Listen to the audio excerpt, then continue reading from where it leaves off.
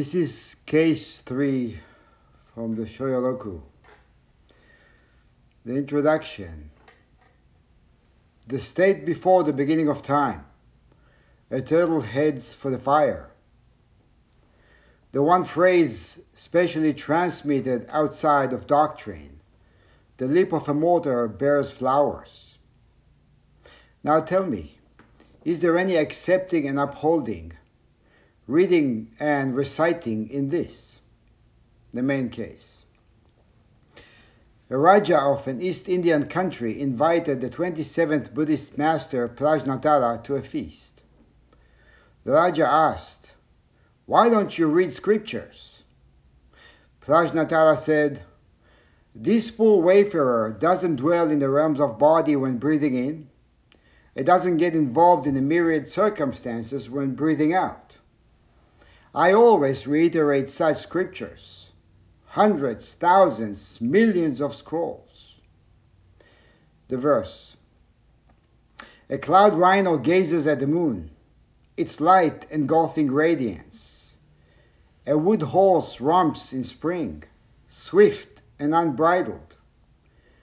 Under the eyebrows, a pair of cold blue eyes. How can reading scripture reach the piercing of oxhide?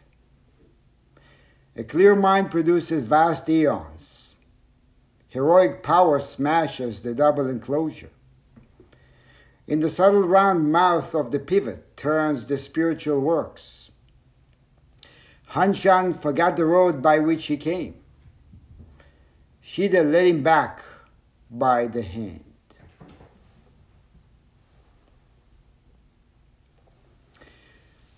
Good morning, everybody. Happy Mother's Day to all of us. So today is meant to be a day of raising appreciation for our mothers and for all the women in our lives, in gratitude for the nurturing energies they exude and share with us. In raising such appreciation, we can also turn our attention to the nurturing energies within each of us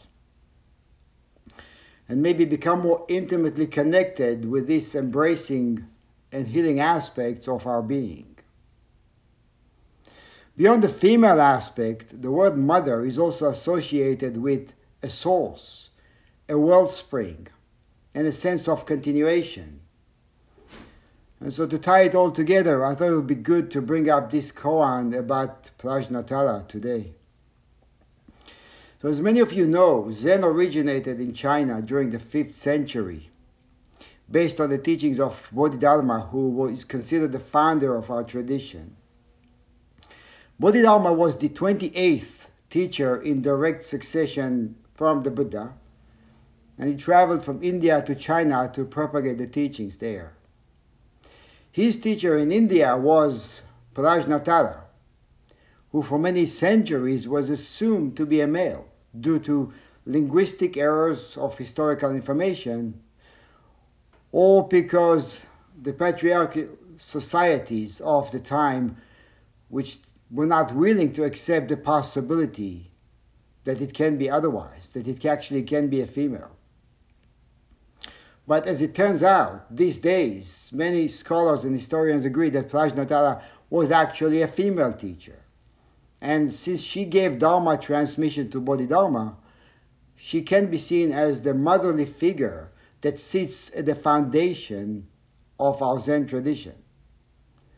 And the father figure actually may be Taoism, which greatly influenced the development of Zen. But perhaps that's a topic for another Teisho. The dialogue brought up in this koan took place in India, which at that time was divided to many kingdoms. The king of this particular Eastern kingdom was a devout Buddhist practitioner who occasionally would invite Prajnatara for a big feast to show his gratitude and respect. And it was customary at the time for the guest priest to offer readings of sacred texts. But Prajnatara did not do that. And so the king asked, "Why aren't you reciting any sutras at this special occasion?" And Prajnatara said, This poor wayfarer doesn't dwell in the realms of body when breathing in and doesn't get involved in myriad circumstances when breathing out. I always reiterate such scriptures, hundreds, thousands, millions of scrolls. So a sutra is a sacred scripture that echoes the truth. And so the act of reciting or chanting it is both the teaching of the truth and the embodiment of it. And as you remember, last Sunday we went over the Sandokai, which is in our sutra book. And then after shedding some light on the history and meaning of the text, maybe we feel a little bit better about how we understand the truth it's pointing at. Or we have a little bit more context. But the question is, does the intellectual explanation help us chant more intimately? Or does it create a conceptual barrier which prevents us from fully experiencing the truth it is pointing at? In the foreword to the Hekigan Roku, the Blue Cliff Rock tradition, part of our tradition, Maezumi Roshi wrote, "There are numerous ways to read a book: scheming, memorizing, careful study, quiet reading, reading aloud, reading with the body, reading with the mind, and reality reading. It is with this last kind of reading which the Blue Cliff record needs to be read. In this mode, you yourself becomes the case, and in so doing, the Blue Cliff of ancient China stands revealed as your very life, right here, in this time, in this place." So whether it's reading a koan, chanting a sutra, this reality reading is actually the key to unlocking the gate that separates us from engaging reality in the most raw and full way. And reality reading can also be understood as reality doing. And so if we practice that, if we practice what we go through everyday life, it can make the difference between living and being alive. What's the difference? Living is taking care of business, paying the bills, cooking meals, raising a family, and just getting through the challenges of our everyday lives. Being alive, on the other hand, means to be fully engaged with each moment without allowing the slightest gap for any judgment, worry, or any other internal narration to enter. It means taking huge gulps of life, using all the senses all at once, and the entire body as a whole. It means being here. It means going nowhere. Actually, it means never, ever living. And maybe today more than ever, we need to meet the richness of life with all our might and fully engage with each passing moment as if it's the only moment we will ever have. This is a challenging time for human beings all over the world. And there's a great deal of distress and suffering caused by the predicament we're in and the uncertainty it imposes on us. We don't know how many more people will get sick or die from this virus. We don't know how we or our loved ones will fare if we get infected. And we also don't know what will be the financial ramifications of all this on a personal level or on a global scale. In all of this, uncertainty triggers feelings of worries, some level of distress, some numbness to a certain degree. Even if we may not be aware of it or may not be willing to admit it. And even if we find this time as fruitful, even if we happen to be enjoying spending time with our loved ones, with our families, there are many who don't feel this way. So we don't want to bubble up. We want to take it all in. As Vimalakirti said, I am sick because everybody else is sick.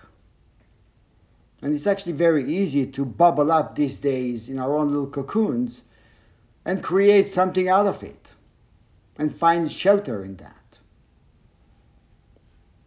But it doesn't quite work this way. When other people suffer, we suffer as well. And often, I don't think we are willing to admit that. So these are maybe all natural automatic responses. But what if we open up to the possibility of replacing worry with trust? Can we do that? But instead of trusting that it will be okay or that things will be okay, how about trusting that this is okay? How about replacing numbness with curiosity? How about coming back over and over and over again? So at a time like this, it may not seem to be a possibility for us or even logical.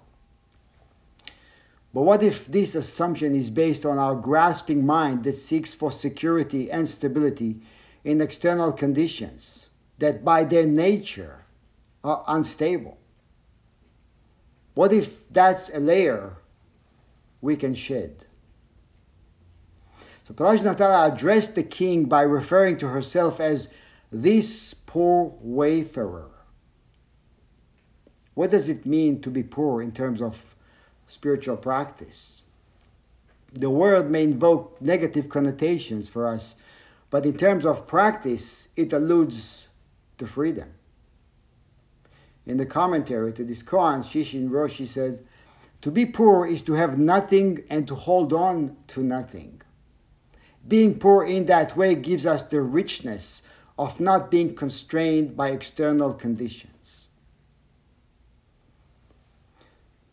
In the period between the moment of birth and the moment of death, this poor traveler, each of us, becomes vested in the body, which is the vehicle, and in what we encounter along the journey, which is the myriad circumstances. Being deeply vested, we become constrained by external conditions and are unable to experience the richness of the journey. This is the disease, and Prajnatara has the medicine. This poor wayfarer doesn't dwell in realms of body when breathing in. That's one release. And doesn't get involved in myriad circumstances when breathing out. That's the second release. Releasing of the body, of attachment to the body, and releasing attachment to myriad circumstances. Or in other words, to what happens on the journey. Then she said, "I always reiterate such scriptures. I am the embodiment of the scriptures. When breathing in, I verify the truth. When breathing out, I manifest it freely. Doing so, all the sutras, koans, commentaries come to life and are expressed authentically.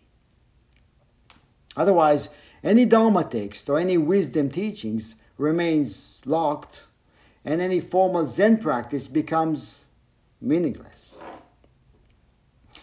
Bodhidharma later on echoed the words of his teacher, and he said, "If you don't see your nature, reciting sutras, making offerings, and keeping precepts are all useless." It's a very important point for us to remember, that it's not what we do, it's how we do this. What kind of effort, what kind of heart, what kind of mind do we bring to what we do? So the dialogue in this koan took place in India before the inception of the Zen tradition. And there's a similar story which happened about 500 years later in China, and it captures the same point, but is doing so in the Zen style. Emperor Xuanzong of the Tang dynasty invited Zen master Zhu Jing and his disciples for a feast at the palace. At that time, there were other Buddhist teachers and practitioners sitting there engaged in reading sutras. Only Zhu Jing and his disciples were sitting there in silence. So the emperor asked him, "Why are you not reading sutras?" Zhu Jing said, "Where the way is easy, we don't pass along the imperial command. During serene times, we stop singing the songs of great peace." In other words, when you see the moon, you can forget the finger. When you cross the river, you can forget the raft. When you catch the fish, you can forget the net. So the emperor said, "It may be okay for you to not read sutras, but why don't your disciples read them?" Zhu Jing said, "In lion's den, there are no other kinds of animals. Where the elephant walks, there are no fox tracks." The emperor then asked, "Why do all these other great teachers and worthies read them then?" Zhu Jing said, "Jellyfish have no eyes. In seeking food, they must rely on prawns." Now you can see the difference in the style as it developed later on. Jellyfish like to eat prawns, apparently, but since they have no eyes and they are not great swimmers, they are dependent on the movement of the prawns. And this analogy is telling us that as long as we are blind to our true nature, we must rely on written words, and we become dependent on that which can only point to the source. When we don't trust our own legs, we may feel the need to use crutches and become dependent on them. Relying on the assumption that my legs don't work, that I don't have it, I am not there, I am not it. That's the underlying assumption. And it may be important to note that Zen doesn't reject the study and chanting of sutras or related texts and commentaries. On the contrary, we consider these aspects as an integrated part of our training and practice. We do, however, need to understand how we engage with words so we don't get trapped by them. In the commentary it says, "Good words are to be treasured, but in the final analysis, they tend towards feelings and thoughts based on literary contents." And that's what they evoke in us. Actually, that's what traps us. The verse says, "A cloud rhino gazes at the moon, its light engulfing radiance.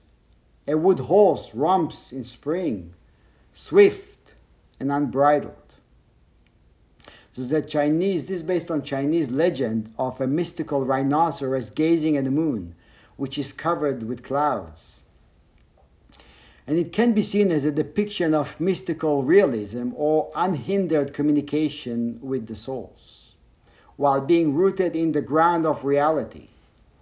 And this is referring to not dwelling in the realms of body when breathing in, as in the words of Prajnatara. The wooden horse is hopping freely and unrestrained, emitting the great light with every action. And this is referring to not getting involved in the myriad circumstances when breathing out. And it is said that skillful action has no tracks. Wood is just wood. It has no place to retain memories, recollections. It is not vested in anything or grasping onto anything. It just is. Under the eyebrows, a pair of cold blue eyes. How can reading scriptures reach the piercing of oxhide? So the cold blue eyes are not getting caught up in intellectual, emotional interpretations. And seeing through the written word, they gaze directly at reality. Yakusan once spoke with his disciples about reading scriptures. And he said, if you monks are to read sutras or scriptures, the light of your eyes must penetrate to the back of the page.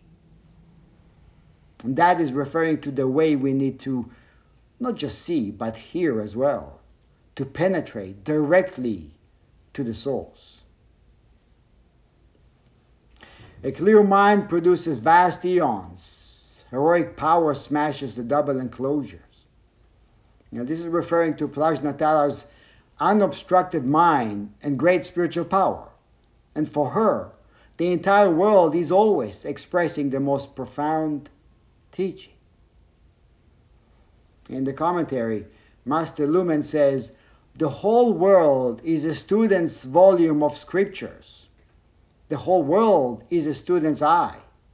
With this eye, read this scripture for countless eons without interruption. And of course, it's not just referring to a scripture. Anything our eyes lay on is it. Anything is teaching. Anything we hear is teaching. Everything that happens echoes one truth, not to the interpretations that arise, but the cold blue eyes penetrate through our own interpretations. In the subtle round mouth of the pivot turns the spiritual works. So the Buddha said, this one here is a stock axle wheel, referring to himself, referring to each of us. And this is a realization we all have to come to at some point.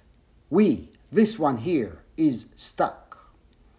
So we need to grease up the center of the wheel so it starts to move. We need to get unstuck and turn the Dharma wheel so healing manifests throughout space and time as we chant. Flowing water does not become stale. Stagnant water starts to smell very quickly.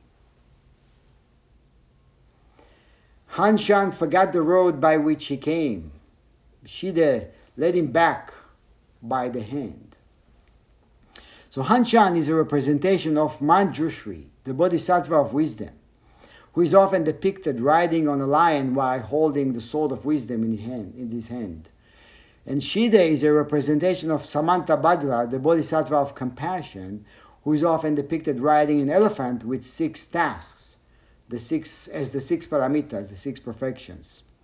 So on a typical altar in a zendo, there are 3 statues. The Buddha in the center, Manjushri to the right, and Samantabhadra to the left. And the image of the Buddha contains both aspects, wisdom and compassion, which are at the heart of awakening and compassionate action. And these 2 aspects are essentially non-dual, as in there is no wisdom without compassion, and there's no compassion without wisdom. So Hanshan forgot the way by which he came is likened to our own spiritual journey as we forget all parameters of who we are, or we think we are, let go of points of reference or coordinates, and get lost in the bliss of realizing the wisdom of unity, or the bliss of becoming an idiot. And then Shida leads him back by the hand, and this is likened to the necessary return to the blissful mess of our extraordinary, ordinary lives. This return is wisdom giving birth to compassion, and it manifests through the embodiment of the 6 paramitas, loving kindness, and the authentic expression of sila, morality. So compassionate action born out of realizing wisdom has a strong maternal essence. It's expressed as unconditional acceptance, all-embracing, supportive, non-judgmental, and deeply loving and caring.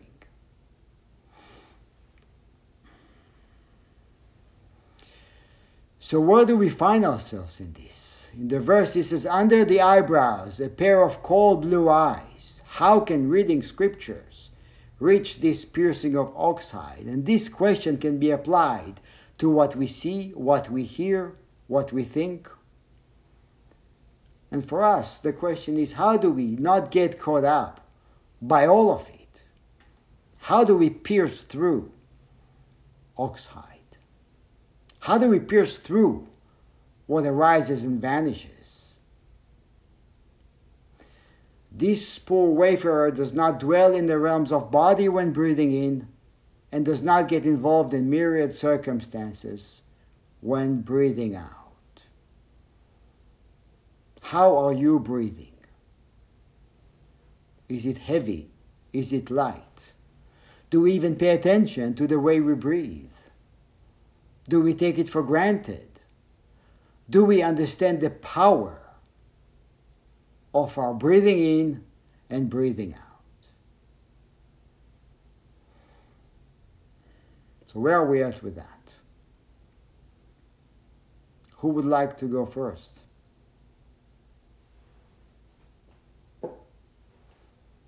It's a big question, but the answers are simple.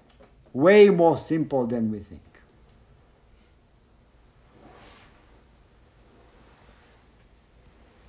Am I choosing?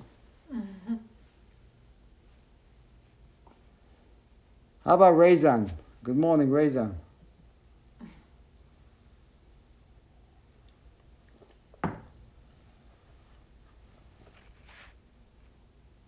Wait, I have to get, there we go. Yeah. Good morning. Good morning. Oh,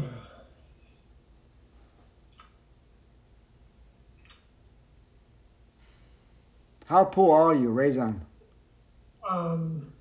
the incredible rush of leaves in the trees that over the past week it's gone from bare to completely, or at least much of the leaves are out,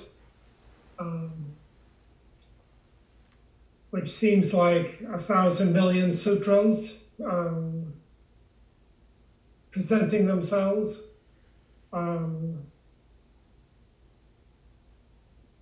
Is it? Breathing in, breathing out. I don't know if there's anything more to say. You said it seems like. Does it seem like? Well, I hear them. They are right.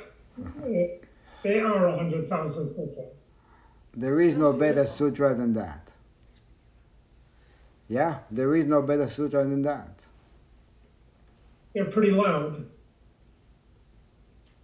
Yeah, they're pretty loud. If we're willing to listen, if we're willing to take a break from what we hear in the head, then we can listen, then we can see. If we're willing to not wait. These days it's so amazing. We take a walk first thing in the morning, and we can walk through the whole neighborhood and not see anyone. There's no cars, and so it's a very privileged way of moving through space and relating to things like the trees. There's the great intimacy which we usually don't have, which opens us up more. Yeah. So that I think hear more.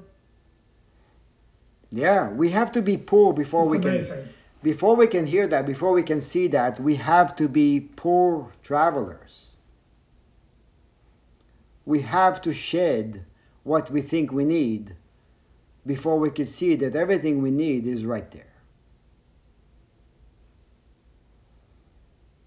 Thank you. Thank you.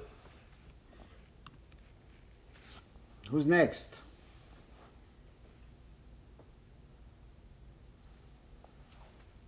Okay, Daikyo, good morning.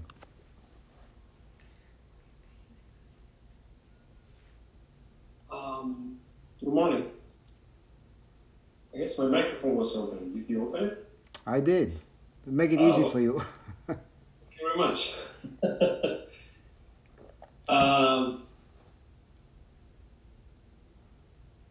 I don't know. I have like some blister and put some cream on it. That's That's what I was touching here. How do you I take think, you down? know, How do you take down the walls? How do you take down the walls of your house? Go ahead. which one? Um, I don't know. yeah, I mean, I was thinking about the poor and how opposite it is with something else that we also talk about, which is the poverty mind. And so, how can you be a poor person without having poverty mind? And how those two meanings kind of interact. And the poverty mind being the sensation of lacking that we use as kind of a driving force for most of the things we do, in what you make as living, and versus kind of being alive. And in living, we typically are driven by that poverty mind. Where we are kind of lacking something and we striving for that lack. And sometimes we haven't verified at all when we are lacking. We are confident and absolutely certain that we lack this or that. Certain qualities that we want in ourselves, certain amount of money, certain whatever it is. And we are certain of that. I mean, curiously enough, we're so certain that we seldom verify. We seldom go there and take a look. And that is what was interesting about this. It's like the poor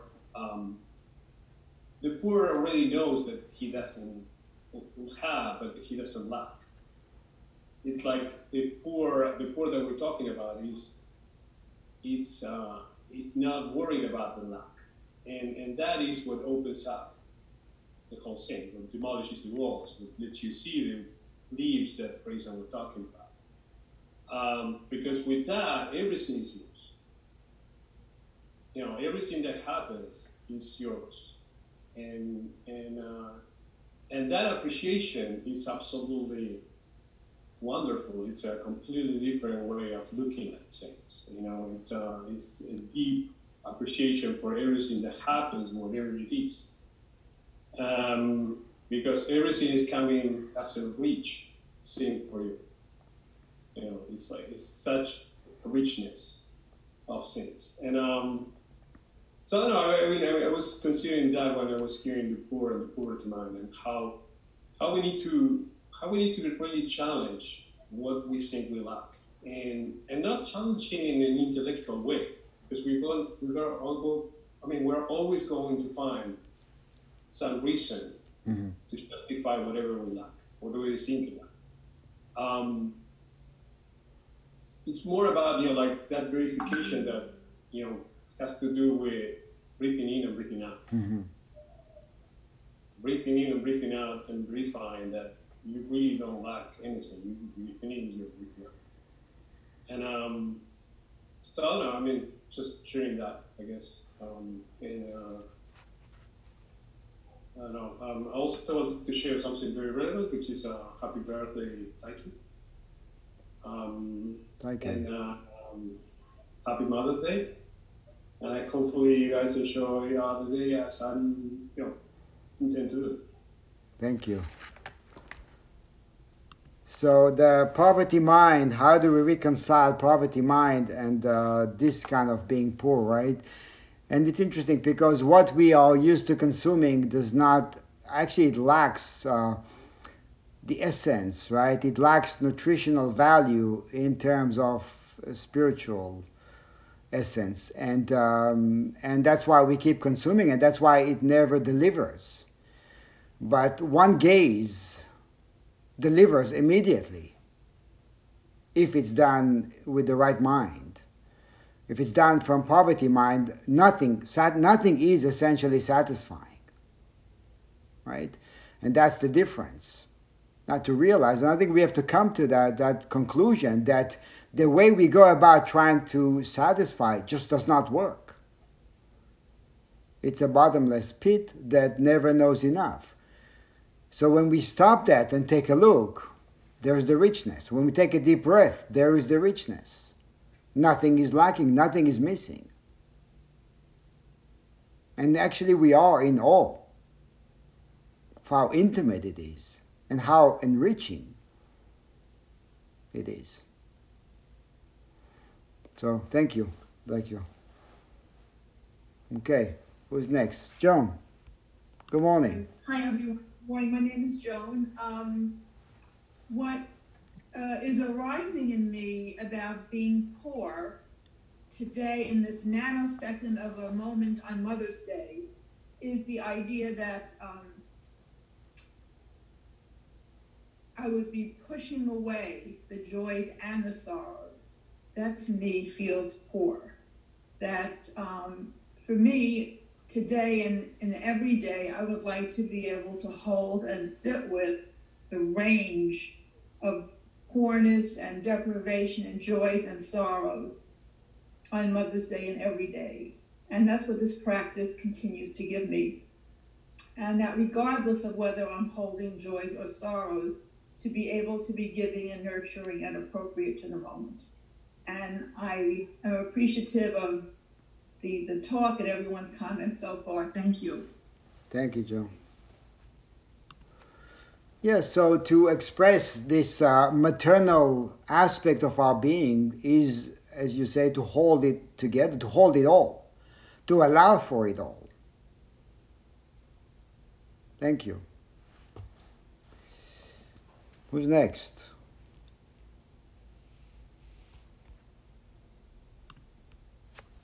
Jifu. We can't hear you. Good morning. That's it. Good. Good morning. Happy Mother's Day to all of us. Mother's Day, yes. I've been doing a lot of attention to breathing the last 3 days as I've cared for dying people, 4 of them, and the last thing they do is breathe. And you watch their breathing slow and pick up and slow, depending on their disease process, and we don't know what else. And I've been watching a woman die of lung cancer amongst the others dying. And she chose to remove her oxygen. And 3 days ago when I met her, she just jumped into my heart and I adored her. And I've supported her family to come to terms very quickly with her choice to remove her oxygen. And the neurological changes and the breathing changes and all of the changes that have come along with that for them and for the patient. Mm-hmm. And I was very compassionate and reminded them not to hold their breath when she held her breath, because you get very, they're watching very closely the breathing, and they're having their experience of this. And I went home last night, and it was hard. I'd had, a couple hard days, and I realized I was pissed off.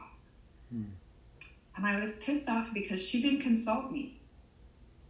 I liked her, and she thought she could just take off her oxygen without consulting me. And all of the breathing and all of the compassion and all of the caregiving I did, it was humorous that there was a little ego in me that thought it had anything to do with me at all. And in that moment of laughter at myself, it sort of all vanished. The whole 3 days and the challenge and all of it, I just had channeled compassion, and then there was the ego, and there it was in a complete circle. It was humorous. It was really great, and the breathing was essential. So did you breathe through that too? Yes, I did. Yeah, it's actually good to get in touch with, as you say, ridiculous, right? It's good to get in touch with that, right? It's good to see that. It's good to see how it functions. And to realize that while it functions this way, it doesn't mean we have to go along with that. Doesn't mean we have to give it any meaning. So yeah, breathing, the first and last aspects of life, right? Breath is life.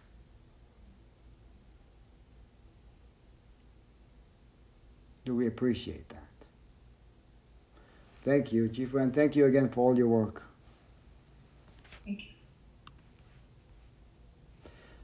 Kyotai raised. So Kyotai, good morning. Can you hear us? Hi, good morning. Can you hear me? Yeah, we can't see you, but we can hear you. Yeah, well, I'm at work, so that's why I don't have my Okay. on here. Good morning. It's good to have you here. Good to be here. I'm glad I have a minute. It's nice to hear everybody's comments and thoughts on all of this. And kind of Amy or Jifu, as you've been going through all of this, and everybody, it's hard to stay engaged with all the emotions of everything happening, all of the joys and all of the sorrows, and really be there for all of those moments. And for somebody like me, I like structure and organization, so I can make that my escape route at times. I just structure my day in a way that makes sense, and I make it task-oriented. And then you end up losing some of the richness of the experience that's happening. So the really kind of nice reminder for me today in the Teisho to stay with those moments and to appreciate all of those moments, even when we don't know the outcomes and we don't know how long it's going to be. And it can be really hard sometimes, even when you see difficult, challenging things over and over again. There's still a very humanistic aspect to it that's challenging every single time and in a different way. Each person that Jifu helps pass is a different person in a completely different scenario, and it doesn't ever get easier. You might think that, when we see hard things all the time, it somehow vanishes, but there's always that very real, deep connection to it. I thank you for that reminder of really embracing everything that's happening through the whole thing. So thank you. Yeah, thank you. Yeah, it does feel a challenge to hold it all because it feels very, very quickly it becomes very heavy for us. And I think it's because we think we have to carry it on our shoulders, but to stay with it, to embrace it, doesn't mean to walk around with it. It means to actually allow it to move through us. I think what makes it feel heavy is the stagnation. When it stops, when we stop breathing, then it feels much heavier. Well, when we breathe through that, it actually moves. Even the pain, even the difficulties, they move. And if it moves, we're not carrying it. We are moving with it. So it's the way we do it that has to change. And then we can actually open up our hearts further and further. Thank you, Kyotai. Who's next? How about Koge? I haven't heard from you for a while. It's good to see you, but I haven't heard from you for a while. I hope he doesn't call on me. I heard that. I never know what to say, but anyway, I'm going to give it a try. It's, this question of poverty, the wayfarer being poor. I think it's a beautiful concept for not needing, being free and not needing things. Our society is just so much the opposite of all of that. And we can get so caught up in it. But this time has been interesting. I find that it's amazing how much you don't need. How you can live very simply. Your needs are not great, but our wants are. Yeah. Our desires are. They're infinite. They're just, and it's just watching that, and my food, whatever. It's like I was preparing simple dinner last night, and I'll tell you, it's like it was, lentils and a rice and a vegetable, and I was like, it was simple, but it was so delicious, and I kept saying, look at the abundance, this simple thing, and it was like it was so good, and I'm going, how much abundance we have here.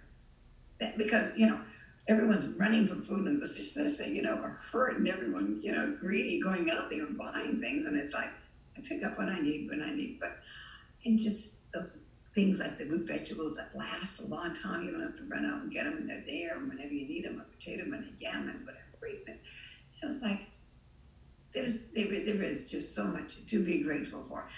I find that I sit longer, I'm doing deeper breathing, I'm doing special breathings, and that's been such enhancing my sitting every morning. But so I'm feeling, grateful, and that I have interests, that I have, I'm blessed in many ways.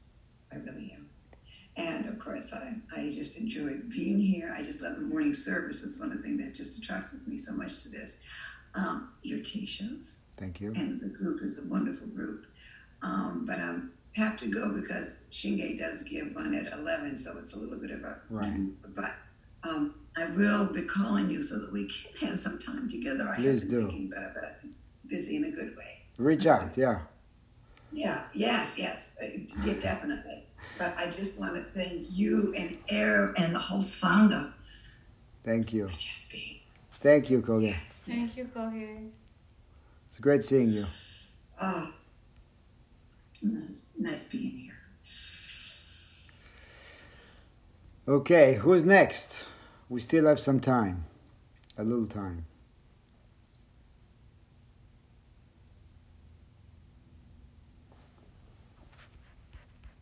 Okay, so I'm going to, where'd you go? Myoho, good morning. You saw that coming. You heard that one too? I hope he doesn't call me. Yeah, watch for what you think, right? Watch your thoughts. Good morning, everyone. Can you hear me? Yeah. I was, listening. It's just great to listen to everyone. It's really powerful to not only see the perspectives around, but just know that it's like somehow there's a little bit of everyone in us, But I'm just I guess, going to the breath and listening to the breath, and you mentioned like how it changes, or how it is, or is it deep or short, or and I'm getting exhausted of the constant change of my breath, and but the exhaustion comes from the resistance to don't want to change. So I can see how, I want to say, my ego, it's been struggling a lot, which is good because I'm being put into such an intense week of everything that I create. It gets crumbling like so fast, or I guess it's so clear because now we're inside and I don't get distracted that much. So it feels like I'm like angry, like, Jufa said, I'm pissed off because, man, I can't create anything because it's gonna go away, Yeah. And then it's this resistance, but underneath that all, when I sit and I continue, but I know my ego is being very, very angry and resistance, but yet I'm just gonna be here. What else can I do? So I think it seems like it is a bad thing in terms of how I feel, or I've been feeling, especially this week. It's been like hell. But at the same time, I'm so glad I'm going through this hell, because I can see that, at one point in our life, we have to really not only talk about it, but understand the reality in terms of the impermanence and how things don't stay the same. And I guess maybe everyone else, but I personally struggle with, I wish something would stay the same and I don't have to do anything anymore. And that's it, and, and no, it doesn't, because that's not the reality of things.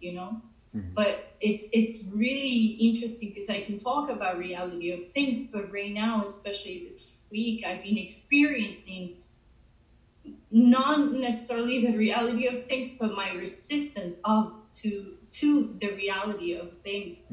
And then so the breath has been showing me that, I've been struggling with my mind, with my body, and it's interesting. I've been very deficient from vitamin D, that I'm feeling depressed, and I was like, this is not normal. Like, it wasn't something like any situation besides what's going on. And then I realized also that how important it is for us to be for nature, like it was mentioned, the trees and everything else. So it's also understanding that, and how it's important to be present to take care of all that, because I didn't even think of it. Oh, I'm feeling this way because I need a vitamin. It wasn't kind of part of me, but yes, I do. I was very deficient, and now I'm getting worse. So I have to take the supplements and try to go for a walk or try to get some of it, right? But again, just seeing how I can't fall asleep because then I'm gonna keep falling on my face every time I wake up, and I'm getting tired of falling on my face. But it's a good getting tired, Yeah. if it makes any sense. Yeah.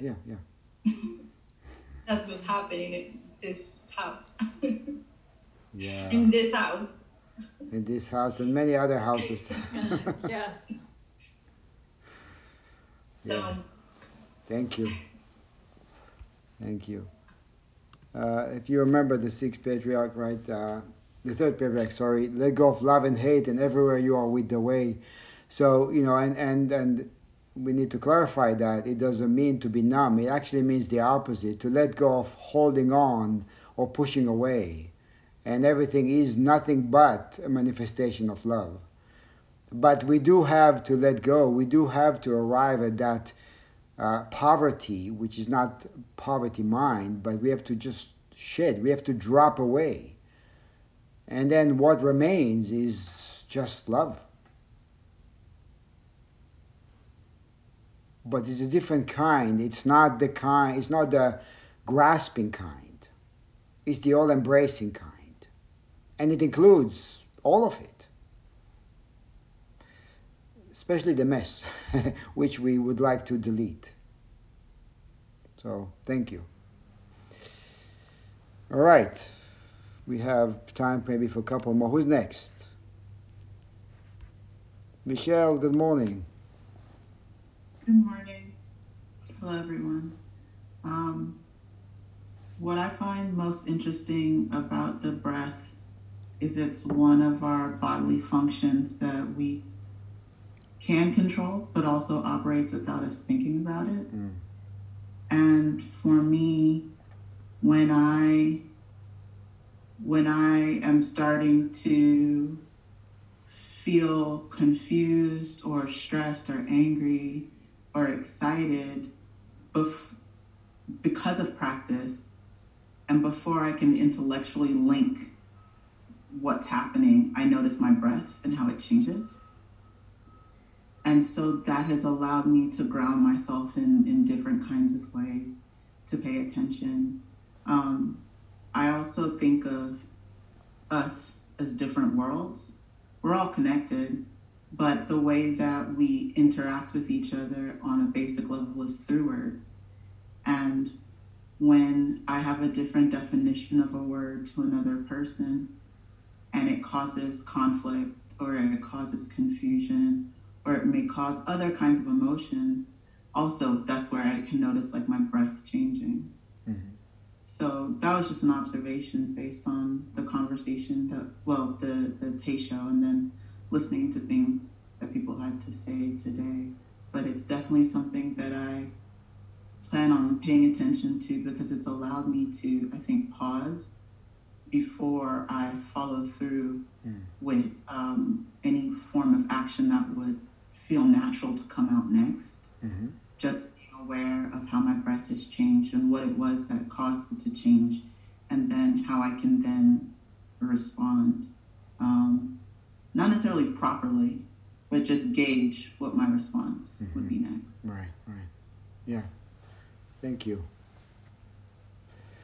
And it works both ways, right? So the breath can become choppy or shallow because of the way we react to what's going on.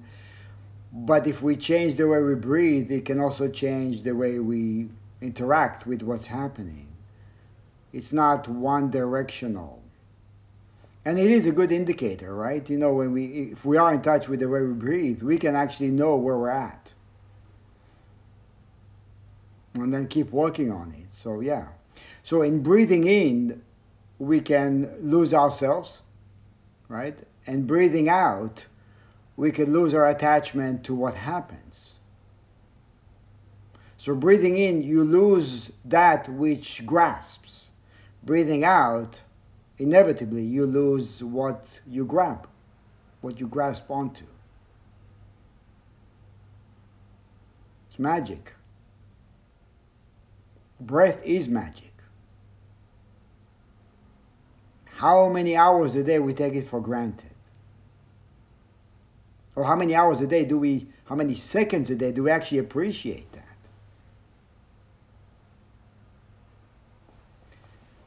Ari raised the hand. Ari? Yeah. Good morning. Morning, everybody. Can you hear me? Yeah. Okay. Thank you all for sharing this practice today.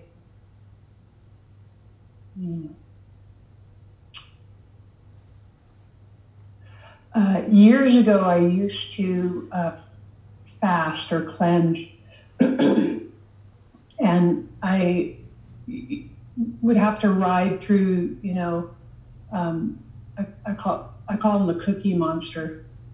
Just the really intense cravings. I want a fucking cookie, that intense. And it was a good practice for me to really pay attention to my relationship with food and then eat very intentionally. And there were peripheral benefits also. And ultimately, I had the awareness that, the less I need or think I need, the more I have to give. And that's been a beautiful gift in my life. And in today's practice, just to bring it as present as possible, and this has been happening for a while. The little me stops breathing, and I sort of become the breath. And that would happen, and I feel more connected. But that would happen. I would still be doing using Kachari Mudra. And recently, in my practice, I noticed when my tongue would begin to loosen,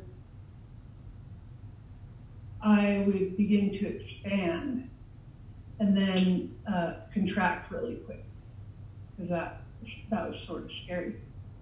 And then something happened. I just let go. I let go of that mudra, and all at once felt completely expanded and connected, which is without those definitions. But that's been some practice as well. We talked about the senses a couple of weeks ago. So I've been, we're practicing, using that aspect of consciousness, or not using it, just allowing it to be, and noticing the difference between when when I'm heightened and all of a sudden listening, as opposed to just hearing. So I was working with that today, and then with the bodily sensations of pain. I have a lot of nerve stuff from stenosis, and so I get very intense bodily experiences. But today I just allowed myself to be present with it without quantifying it in any way, allowing myself to experience the sensation for the first time. And that was really incredible. So thank you for helping buoy my practice. Thank you. Thank you, Ari. Okay, so we are going to wrap it up with that. And yeah, happy Mother's Day to everybody, to all of us. And we do need to turn or to find that energy in us, the maternal energy in us. And so find it, get in touch with it intimately, and allow it to flow out, allow it to embrace what we go through, our own experiences, and also to embrace what the world is going through right now. To allow for that and to give it that kind of energy. Right? It's an energy that we all need. We all, it can sustain us all. So please connect with that and share that energy. Thank you.